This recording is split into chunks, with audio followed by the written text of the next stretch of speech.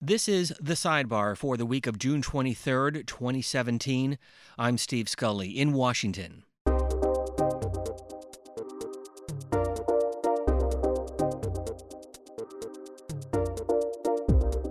There are not a lot of minds out there to change. And when that's the case, how you draw these lines is deeply consequential. Our guest this week is the author of a book on congressional gerrymandering, David Daley. We talked with him about Republican efforts to carve out districts that have helped the GOP.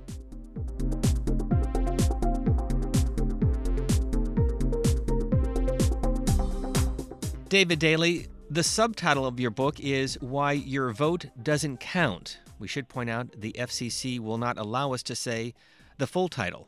Why? Yes, indeed. It's rat and it rhymes with duct. I'm sure your viewers can probably figure out the title from that. It is a funny story in that in 2015 when we were putting this book together, folks thought that a book about gerrymandering and redistricting was possibly a boring topic. Can you understand that? This was what made your eyes glaze over in 8th grade civics class, so we had to come up with something that grabbed folks' attention. And now suddenly gerrymandering is on the front page of every newspaper in the country, and we probably do not need as provocative a title to get folks' attention. The nature of our political system has driven home especially the with importance of this topic. Well, especially with the Supreme Court now taking up the issue as well later this year. These two sentences pretty much summarize what the book is all about. You write the following: Our election system is infected. The rot starts with state legislative districts and then rigged congressional lines. So walk us through what you have learned. Well, we have essentially a very closely divided, highly polarized country, and yet all of the political power is in the hands of one party, the Republican Party, at the state level, where they control 69 of 99 legislative chambers across the country, and then in Washington, where there is a hammerlock on the presidency and also on the Congress. And really, I set out to try to understand why. What interested me in this topic was in 2012, the Democrats win the White House. Barack Obama is reelected. The Democrats hold on to the U.S. Senate. And I couldn't understand what had happened in the U.S. House, where Republicans held on to a 234-201 majority. It turns out the Democratic candidates in the aggregate got 1.4 million more votes than Republican candidates in 2012, but that wasn't enough to change control of the body. And it brought me to a really audacious and fascinating Republican strategy called REDMAP, which is short for Redistricting Majority Project, which Republican strategists launched in a very far-reaching and comprehensive way after getting wiped out in 2008. So their response to Obama's first election, to the Democratic supermajority in the Senate in 2008, to Democrats holding on to the House, was to understand that the next election in 2010 was a very influential one for ways and reasons that often fly under the radar. Every 10 years, we redraw all of the state legislative and congressional lines in the country after the census. If you could control the redistricting process, these Republican strategists understood, you could redraw the country and take great partisan advantage as a result. So they focused on a state-by-state strategy in order to take control of state legislative chambers in states that were likely to gain or lose a seat in the 2010 census, where there would be reapportionment and all the maps would be up for a drawing. This is often called gerrymandering. It goes back to the founding of the republic. Folks have been doing it for a long time.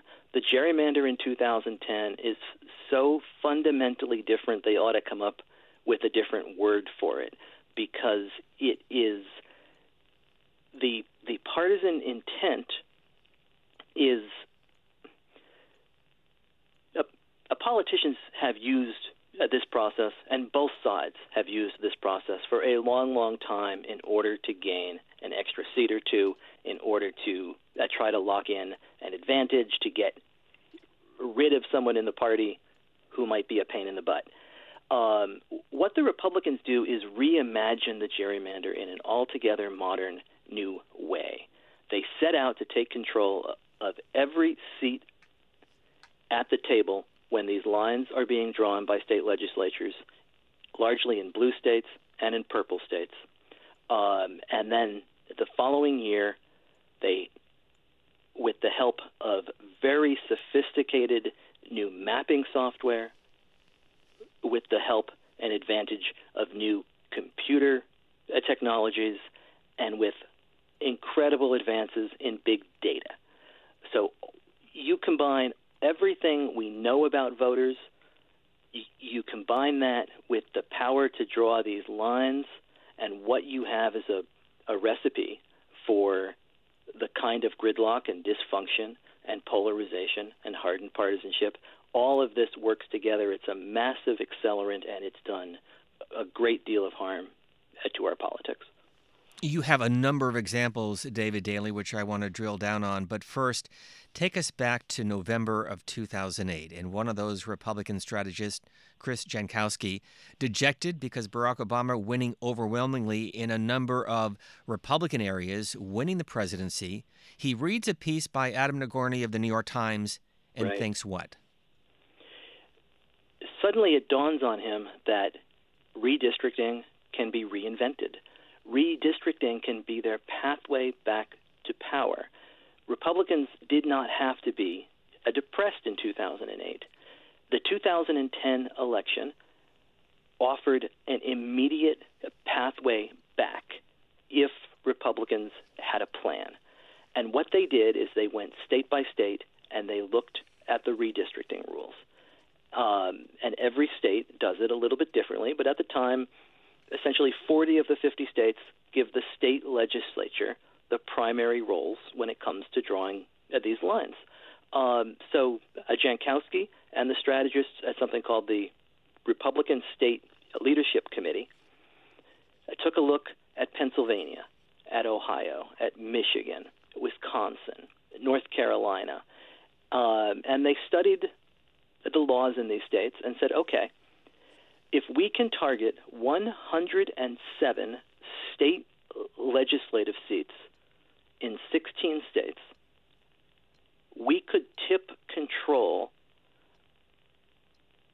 of enough chambers to give ourselves the only seats at the table when it comes down to drawing 190 of the 435 congressional seats. And that's exactly what they pulled off. They raised $30 million and went after incredibly focused state legislative targets in order to take control of these chambers and push them in their direction. A lot of these chambers were super close at the time, so it was 4 or 5 seats. It was actually 1 seat in Pennsylvania. It was only a handful in Ohio, a handful in Michigan, very tight in Wisconsin. And state legislative races don't cost that much money to play in. So you could go into Pennsylvania with $1 million, target 6 key districts, come in the last 6 weeks of this campaign with largely negative ads, drop them on these state legislators who never saw it coming. It was too late for them to respond. It's already a really good Republican year. And they picked up exactly what they needed to do in all of these states to lock in control for a decade. And if you look at the 2012 elections, in all of these targeted states, Democrats rebound. They have a big year in 2012. They get more votes for Congress in Michigan and in Pennsylvania, more votes for state house candidates that are Democrats in Ohio, Wisconsin, North Carolina, Michigan, and Pennsylvania again. Republicans take huge majorities in all of these states. 13 of the 18 congressional seats in Pennsylvania, 12 of the 16 congressional seats in Ohio, 9 of the 14 in Michigan, 9 of the 14 in North Carolina. And this pattern has maintained itself. You have not seen essentially a single seat change hands in these swing states ever since 2012, with the exception of one seat in North Carolina that Republicans almost got in 2012 and did pick up in 2014. It explains a lot about why our Congress is so frozen and why control has stayed the same, despite the fact that we've had three very different elections in 2012, 2014, 2016. But the results have not swung accordingly. And you include a map of Pennsylvania. I encourage our listeners to take a look at that because it really does explain how the state changed. If you go back to previous congressional districts in Pennsylvania's 67 counties, primarily drawn along the county boundaries. Yes. That clearly wasn't the case in 2010, 2012. And the 7th district in Pennsylvania really epitomizes that. Explain.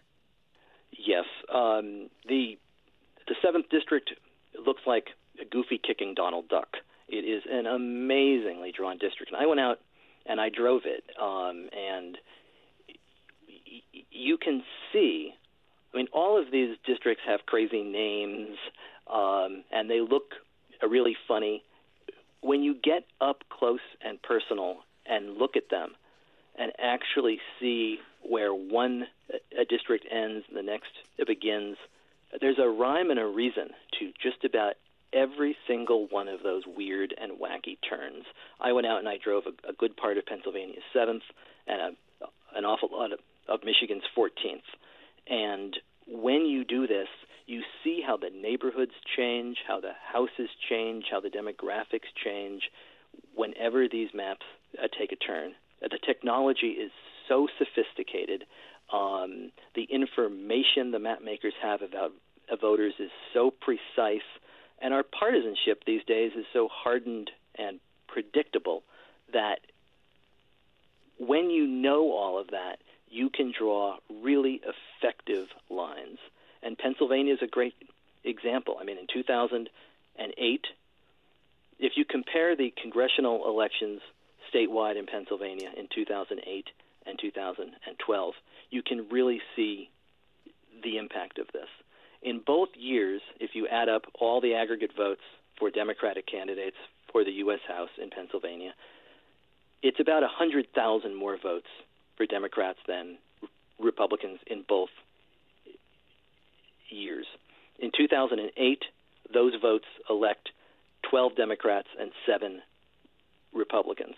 In 2012, it's 13 Republicans and 5 Democrats. That's the significance of how you draw these lines.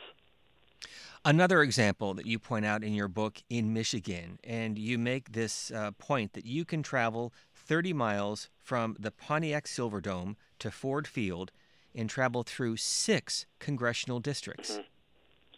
Mm-hmm. It is wild. Essentially, what happened in Michigan, there are 2 ways of gerrymandering, essentially. You can crack, which is taking all of the other side's voters and try to spread them across as many districts as possible so that they are just an ineffective block in all of those districts. Or there's packing. And by packing, you are trying to draw a district that includes as many of them as possible so that you can then take as many of the surrounding seats as you can. So in Michigan, most of the Democratic base is African American in the cities of Detroit and Pontiac. So the map makers drew the 14th as this wild snake that essentially takes up the core of Detroit and a lot of the poorest neighborhoods there, and then it reaches up in a very sort of convoluted and thin way. You could hit a golf ball or throw a frisbee across the district a bunch of different times, and it's essentially as wide as the road, and then it reaches up and it grabs Pontiac. So the goal there is to pack as many of the African Americans in Michigan into as few seats as possible, and then they carve up the suburban Republicans around Detroit, and they have maximized those into as many districts as they can that elect Republicans with about 55 to 62% majorities. Once upon a time, folks would look at that and say, well, you're spreading your votes out a little bit thin. There's a risk, in a wave year of having, if you reach too far and try to take too many seats and spread your own votes out and get greedy about it, maybe you could lose. The trouble is that the data is so good, we know so much about who these voters are, that is not necessarily a risk anymore. A 55% Republican district is a pretty solid district these days. You saw that in Georgia the other night. Our partisanship is pretty hardened that John Ossoff gets 48% in the runoff. He gets 48% in the election. There are not a lot of minds out there to change. And when that's the case, how you draw these lines is deeply consequential. And yet, Chapter 10 of your book, Iowa, you're calling that state the redistricting unicorn. So explain. Well, Iowa has actually come up with a way of drawing districts that is truly nonpartisan. It's perhaps the only true example of this in the country. They actually have a nonpartisan state government panel. These are bureaucrats who are respected professionals who are not allowed to use partisan information at all, and they sit down and they draw all of the state legislative districts and all the congressional districts. The politicians can either vote this up or vote it down, but the actual drawing does not involve any political information. They are only trying to ensure that communities of interest stay together and that all of the districts are of equal size. And it is amazing. The politicians do not dare mess with the process because independent redistricting and fair elections is something of a civic religion in the state of Iowa. The voters there understand the importance of these lines, and they take it very, very seriously. So much so that the politicians of both sides, when they take power, they're always tempted to try to enhance that power and keep it and do what they can. They know that if they try this in the state of Iowa, voters will rebel against them. We could use a lot more of that spirit in other states. And what about the Voting Rights Act and what impact it's had in redistricting? And as you point out in your book, it's actually hurt a number of minority groups. Yeah, I think it is very complicated. There have been two key redistricting waves that the Republicans have used in order to accrue their current advantages. The wave that I write about in this book is Red Map after the 2010 census. But there's also a really important part of the story from the 1990s. And the 1991 redistricting process takes part under a new directive in the Voting Rights Act, the reauthorization, which says when you can draw a majority-minority seat, you should, in order to increase the numbers of African Americans and other minorities in Congress. And this leads to something that has often been called the unholy alliance between African Americans in the South and Republicans in the South. Most of those seats had been held by Southern white Democrats. Republicans understood this. When Lee Atwater takes over the Republican National Committee in 1989, Atwater had run George H.W. Bush's campaign, had been in South Carolina, politics for a long time. His mission was to do something about redistricting. So Atwater and a very smart Republican attorney named Ben Ginsberg, who we see in voting rights cases all the way up to today from Bush versus Gore and many others, they reach out to African-American communities in the South, and they say, we've got computers, we've got software, we've got map drawers. Let's draw districts that guarantee African-American representation. But it was also good for Republicans because this packed as many of the Democratic voters into as few districts as possible, and it sort of gave them, it kind of gave the Republicans cover for their gerrymander. They could say, we're not necessarily trying to take more seats for ourselves. We are doing this because we think it's very important to increase the number of African Americans in Congress. And indeed, the number of African Americans in Congress soars in the early 1990s to its highest level since a Reconstruction era.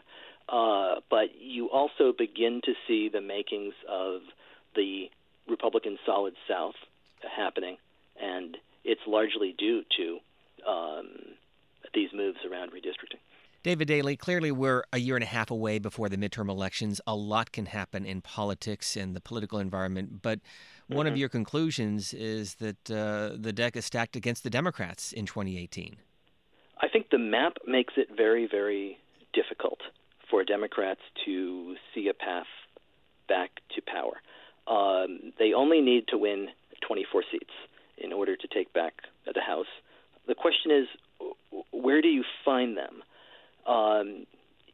If no seats have swung all decade in Ohio, Pennsylvania, Michigan, Wisconsin, or North Carolina in the direction of the Democratic Party, and those are, bluish-purple battleground states. So if you wipe those seats off the table and say it's just as unlikely that you're going to find many fertile targets there, you have to say, where are these seats going to come from? The Democrats have said, well, we're going to look at suburban districts that perhaps moved in our direction in 2016 and try and use Donald Trump, who may not be as popular in those districts, and run against Trump. You just saw the limits of that strategy in Georgia's 6th. So if that strategy doesn't necessarily work, where do you go? Democrats have been less willing in 2017 in these special elections to get involved in Montana, in Kansas, in South Carolina, because they fear that their brand is not especially strong there. It's really easy to come in and run a Nancy Pelosi attack ad in these districts, and it's very effective, as we have seen. So the question for Democrats is how they identify the districts in which they actually have a chance to win in. There were 23 districts in 2016 that went for Hillary Clinton but also elected a Republican.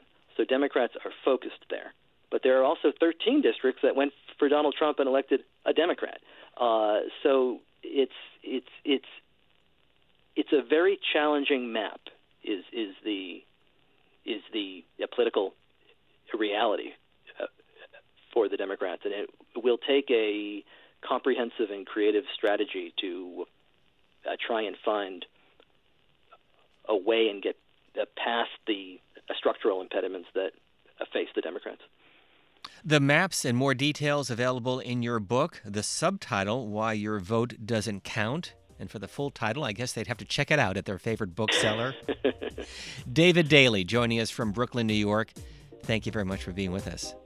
A pleasure. Thank you for all you do and all C-SPAN does. Thank you. You've been listening to C-SPAN's The Sidebar. Be sure to follow C-SPAN and C-SPAN Radio on Twitter, and let us know what you'd like to hear about in future episodes by using the hashtag C-SPAN Sidebar. If you like the program, please like, rate, and review us wherever you listen to podcasts. By the way, every C-SPAN podcast is available on the free C-SPAN Radio app for Apple and Android devices, as well as Google Play Music, TuneIn, Stitcher, and Apple Podcasts. Thank you for listening.